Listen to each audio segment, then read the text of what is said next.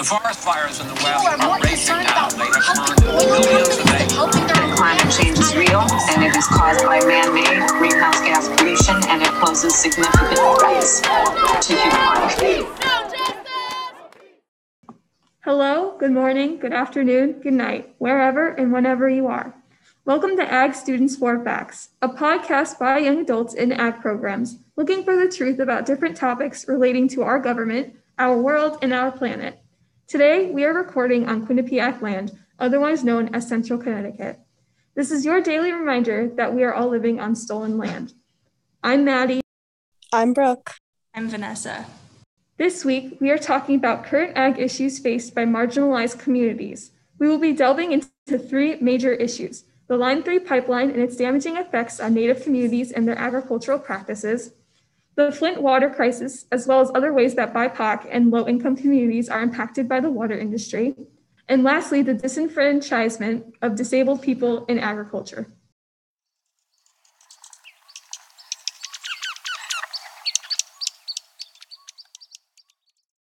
So Vanessa, what can you tell us about the issue of the Line 3 pipeline? So Line 3 is an oil pipeline that carries tar sands crude oil 1,097 miles from Edmonton in Alberta, Canada to Superior, Wisconsin in the US. And the company who built the pipeline is called Enbridge. According to Enbridge, the pipeline has about 900 structural issues, including leaks, cracks, and the use of the same defective pipe coating that caused the oil spill in Kalamazoo in 2010. Line 3 is old and corroding. Steel isn't permanent. It's going to corrode away at some point. And instead of fixing this pipeline, Enbridge wants to build a replacement pipeline, which would carry about 760,000 barrels of crude oil per day. It would cross over 200 bodies of water, including the Mississippi River, 2 separate times. Who would this problem affect the most? So the people who are going to be the most affected by this are the Native people in Minnesota and the surrounding states.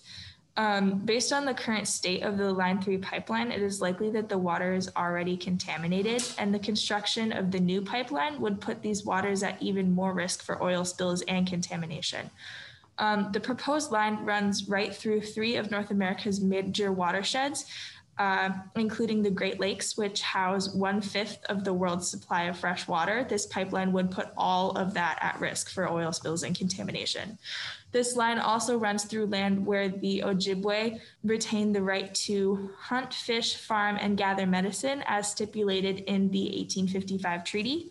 In regards to native agriculture, wild rice or manoomin is gathered in the area where the pipeline would be running through. Manoomin is sacred to the Ojibwe, and the Line 3 pipeline would seriously endanger it, not only as an invaluable food source for their community, but also as a symbol of great cultural significance for the Ojibwe people. So what are the most recent updates on the Line 3 replacement plan? The Minnesota Pollution Control Agency granted water crossing permits to Enbridge on November 12th of 2020, and the Army Corps of Engineers issued permits on November 23rd of 2020. Since then, many grassroots organizations like Minnesota 350, Stop Line 3, the Ginny Collective, and Honor the Earth have led several peaceful protests. It's mostly on the construction sites on the proposed route for the new pipeline. Some people camp on construction sites or hold tree sit-ins to act as human shields to protect their land. For example, one water protector named Dawn Goodwin and other Anishinaabe women went to and I apologize if my pronunciation is incorrect, Wagenugan, a traditional teaching lodge on the upper Mississippi River, and there they discovered machines tearing down trees to make room for the replacement Line 3. Dawn Goodwin sat down in prayer in front of the machine, and she and the executive director of Honor the Earth, whose name is Winona LaDuke, sat there in the path of the machines to prevent them from doing any further damage to native land. So a lot of protests. There have been protests all across Minnesota since November. People are getting arrested, and it is mostly the people who are protesting are mostly older Native women. and they are still being arrested for non-violently protesting. Different organizations, like the ones I've just mentioned, have appealed in state courts, and the fights are ongoing in the courts to remove Enbridge's authority to construct this pipeline. Organizers are saying that with the decline in the fossil fuels and tar sands industries, that this in Minnesota is the last stand. Enbridge says construction is underway and will be completed in 6 to 9 months. They need all the help they can get right now, basically. Can you tell us a little bit more about how we can help? So the biggest thing you can do, and this applies to anyone, anywhere in the world, is support these organizations by donating on their website. In the description of this podcast, we will be providing a list of links where you can donate. For my topic, these organizations include Stop Line 3, Honor the Earth, Friends of the Headwaters, the Rise Coalition, the Ginny Collective, and the Line 3 Legal Defense Fund, which is leading the legal charge and the litigation against Enbridge.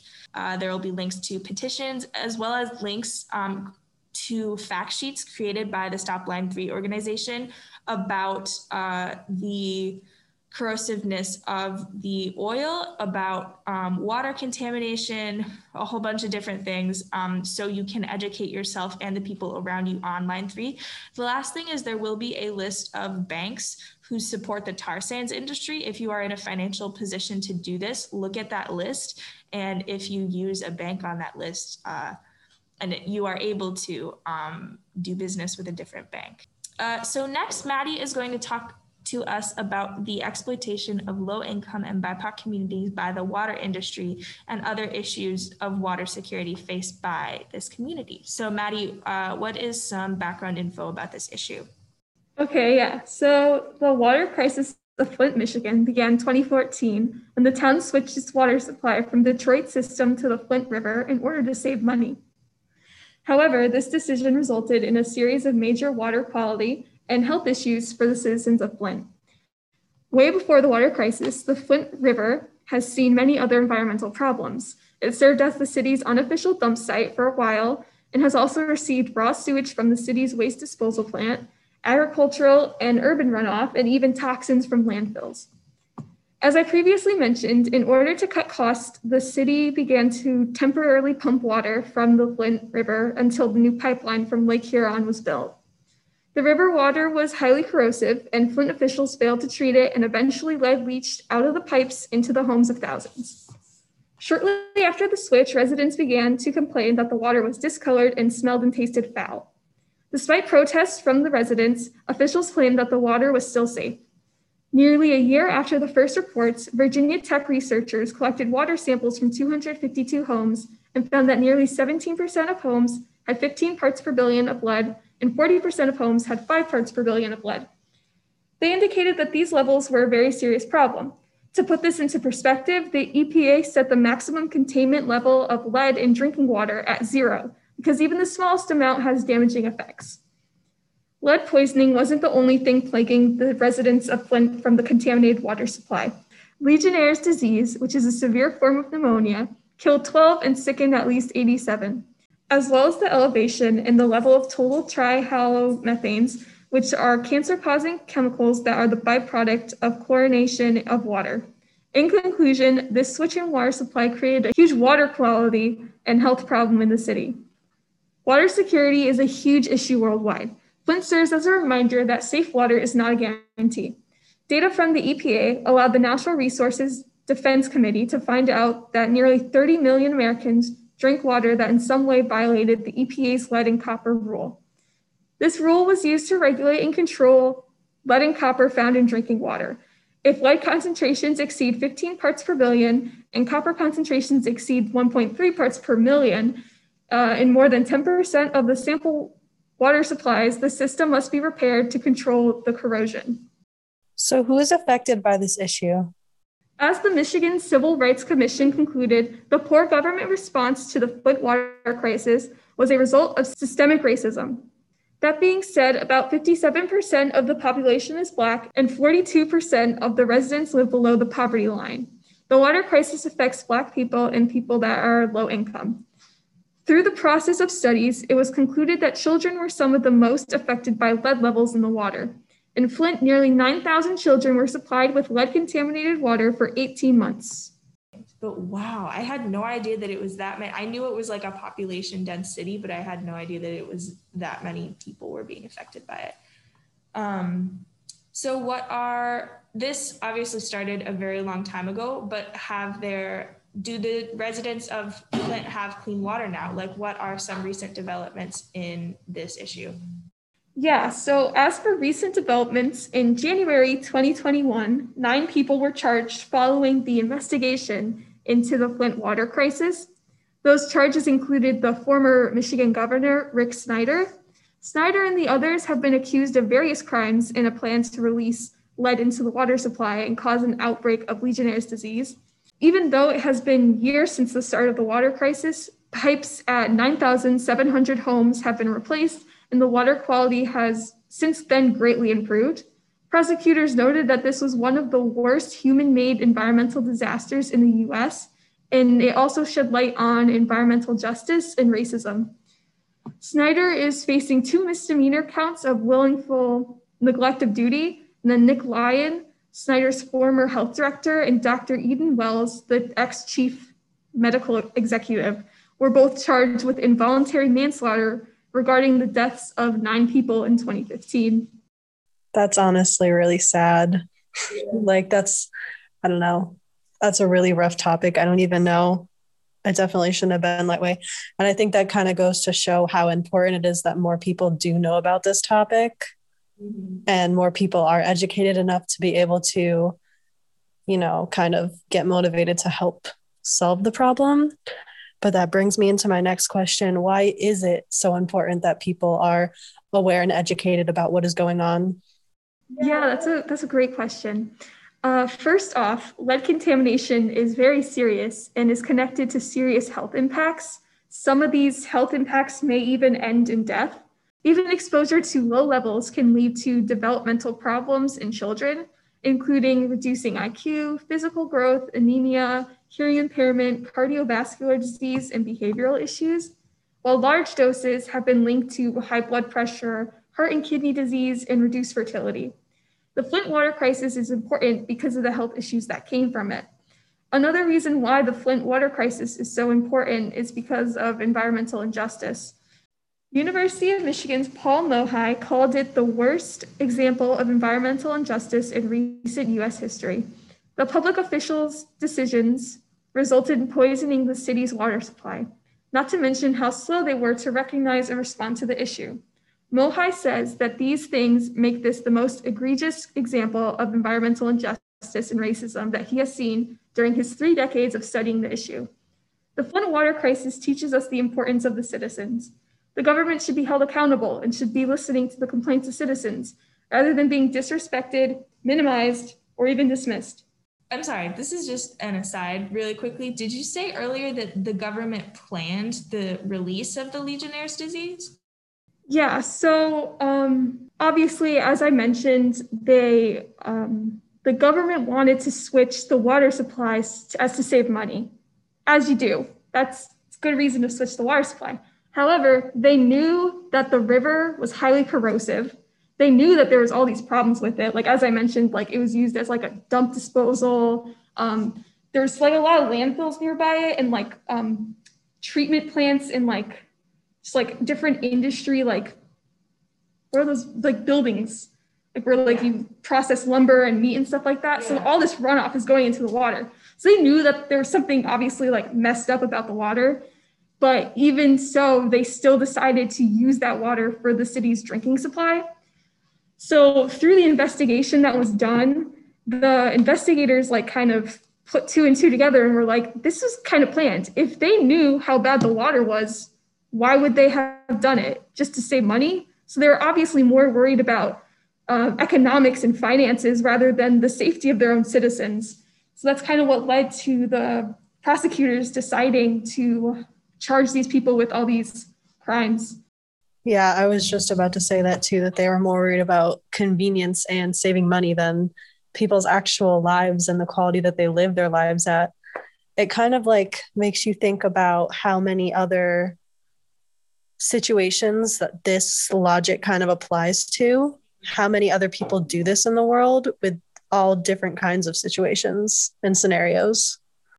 And I remember hearing about it in 2014 when it first happened. And from what I have heard and seen, the only reason that the Flint community was able to survive this was because of mutual aid organizations and community organizations. And even now, the people in Flint are still being supported by these organizations. So how can we support them? What can we do to help in this situation? Yeah, help is something that this community definitely relied on during this very difficult and dangerous situation. So there are a couple different ways that you can help support the Flint community. As always, it is important to donate. In the case of Flint, you should look to donate to the organizations that are bringing clean water to Flint's residents. The United Way of Genesee County has set up the Flint Water Fund. Good thing about this fund, 100% of the donations go to buying filters and bottled water for the residents. The Community Foundation of Greater Flint is looking for donations to help support public health, medical, and community-based services. The Flint Community Schools accepts both cash donations and bottled water donations if you live near Flint. And then if you cannot donate, another way is through helping support the research efforts that are providing us with the education on the quality of Flint's water. The Flint Water Study is conducted by an independent research team from Virginia Tech.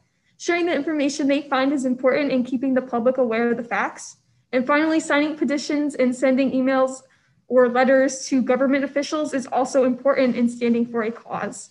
If you look further into the description of the podcast, there are 3 links set up that you can use. There's resources on them for you to further educate yourself, and then all of them have places where you can donate some money if you can.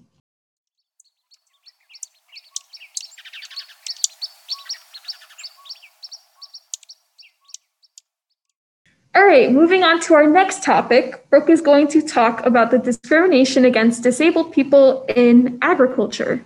Tell us more background information, please, Brooke. So individuals with disabilities, whether they're physical or mental, face many challenges when working in agriculture, and this definitely negatively impacts their productivity, mental and physical health, and overall their quality of life. Disabled agricultural workers face many barriers, such as lack of effective worksite accommodations, lack of professionals trained to assist and teach those with disabilities, lack of financial resources, and negative attitudes from healthcare professionals, rehabilitation, and even able-bodied agricultural workers about the ability of disabled agricultural workers to succeed in their occupation. Wow, that's rough. Even within their own industry, like their coworkers. Yeah, I mean, it sadly happens in a lot of professions, but especially because being in the agricultural industry does require, to an extent, manual labor and a lot of things that disabled people are thought to not be capable of by the public, but that doesn't always, that's not always the truth. We just sometimes need a bit more accommodations.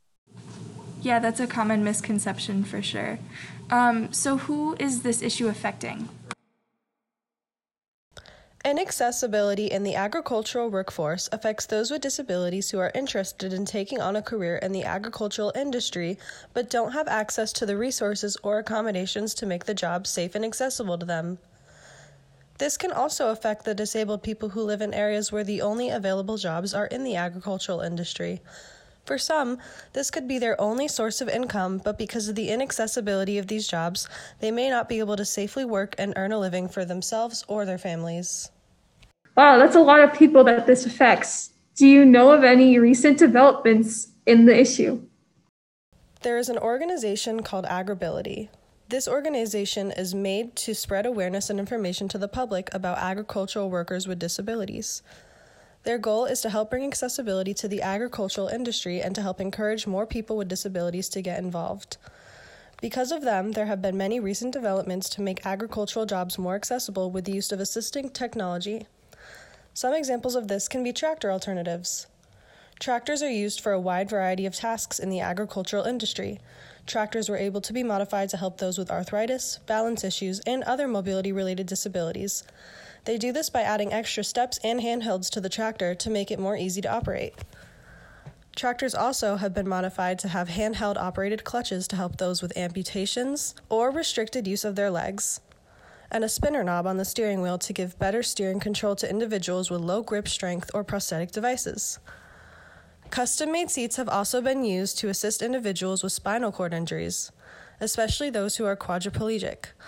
There are many other examples of assistive technology, such as livestock guards to eliminate the need to open and close gates, motorized feed carts, easy-to-open spring-loaded latches, carrier trails for easy moving from one milking station to another, elevated garden for wheelchair users or those with other mobility impairments, and extended reach shears and other gardening tools. While there are many developments to assist those with disabilities, there's still a long way to go before agricultural careers can become completely safe and accessible for everyone. So, Brooke, why is it important that we bring attention to this issue? Inaccessibility to those with disabilities is very common everywhere in the world, whether it's inaccessibility for those in wheelchairs trying to enter buildings or go from one floor to another, or the inaccessibility for a blind person not being able to see the crosswalk signs at a street crossing. Inaccessibility is a huge issue, especially when it comes to the workforce. It is estimated that about 15% of the world's population has one or more disabilities. In developing countries, 80 to 90% of disabled people of working age are unemployed, while in industrial countries, 50 to 70% of disabled people are unemployed. A big reason for this is because of how inaccessible and unaccommodating most common jobs are. This can be fixed by making jobs in the agricultural industry more accessible because there are so many opportunities for jobs within the agricultural industry. Therefore, it is really important that we work on making these jobs safer and more accommodating for everyone and help spreading awareness and information about how we can do that. Many able-bodied people don't think about how difficult a simple task could be to someone with a disability because they haven't experienced the struggle themselves. This means many people don't often realize how inaccessible the world has become, so it is important for us to remind them to always be thoughtful and aware of those who may need extra accommodations, and conversations like this help us in doing that. Wow, this is like a really important topic. Thank you so much for telling us about it. Can you tell us of any ways that we can help? There are many ways to help. You can start by donating to organizations such as Agribility to help and support them and their goal to make agriculture more accessible. You can also help by simply being open-minded towards those with disabilities and the things that they are capable of. Disabled people are often overlooked by the public due to stereotypes and misinformation that is spread. Doing research and actually getting to know those with disabilities can play a big role in helping to get rid of those stereotypes and helping people be more understanding and accepting when it comes to helping and accommodating those with disabilities in the workforce.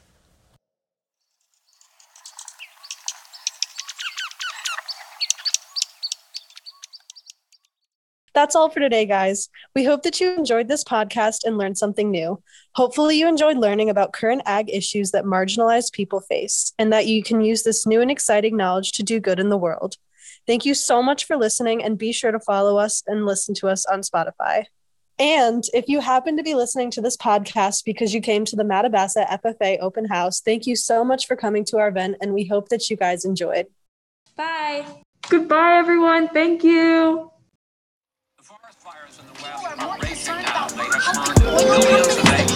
Climate change is real, and it is caused by man-made greenhouse gas pollution, and it poses significant threats to human life.